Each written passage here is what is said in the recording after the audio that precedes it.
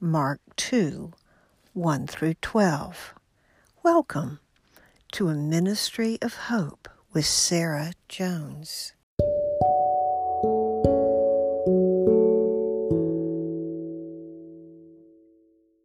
When he entered Capernaum again after some days, it was reported that he was at home. So many people gathered together that there was no more room, not even in the doorway, and he was speaking the message to them. Then they came to him, bringing a paralytic, carried by 4 men. Since they were not able to bring him to Jesus because of the crowd, they removed the roof above where he was.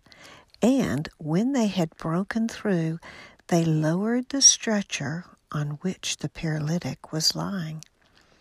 Seeing their faith, Jesus told the paralytic, "Son, your sins are forgiven." But some of the scribes were sitting there thinking to themselves, "Why does this man speak like this? He's blaspheming.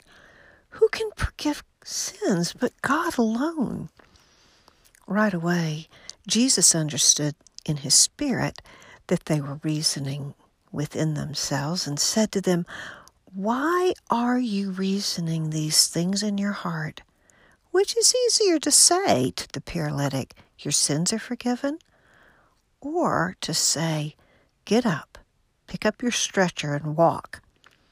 But so that you may know that the Son of Man has authority on earth to forgive sins," he told the paralytic, "I tell you, get up, pick up your stretcher, and go home." Immediately he got up, picked up his stretcher, and went out in front of everyone. As a result, they were all astonished and gave glory to God, saying, "We have never seen anything like this."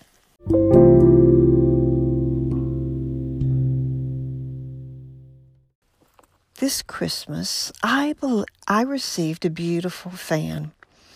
As I slowly unfolded the fan, I went back in time. I remembered clearly how I felt as I approached my father with my huge request. It was the summer of 1961, and the days had become unbearably hot. Several of my friends had cheap plastic fans that to my 8-year-old eyes looked like the most elegant thing ever invented. I wanted one. I climbed up onto my father's lap and presented my plea for a fan. The next day, I was thrilled when my father came home from work and told me to come out to the car with him. He said that he had something that he wanted to show me. I can still remember the look on his face. When I got to the car, he triumphantly opened the door, and there, on the back seat, were not 1, but 2 window fans. I was stunned and not quite sure how to respond.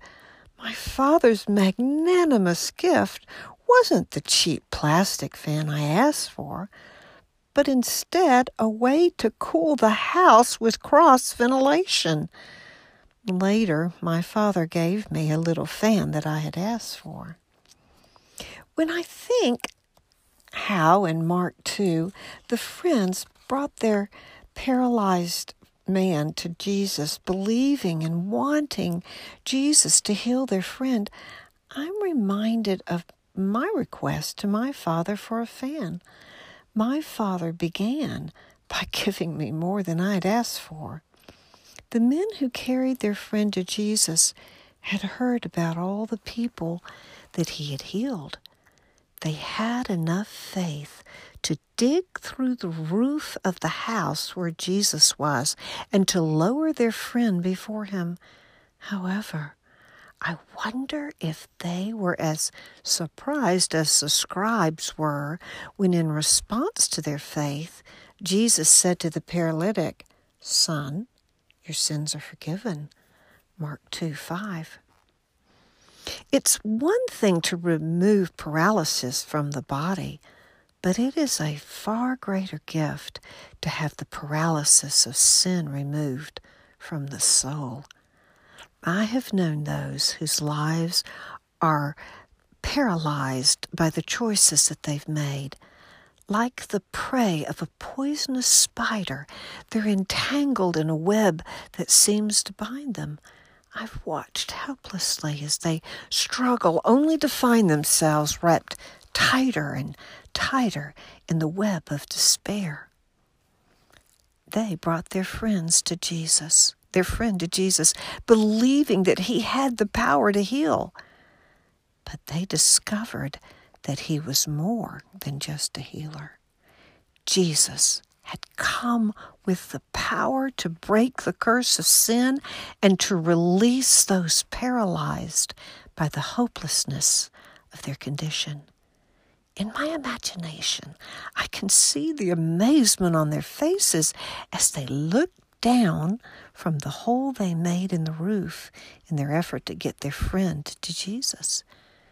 Jesus shows who he really is by not only healing their friend's body, but also releasing him from his sins.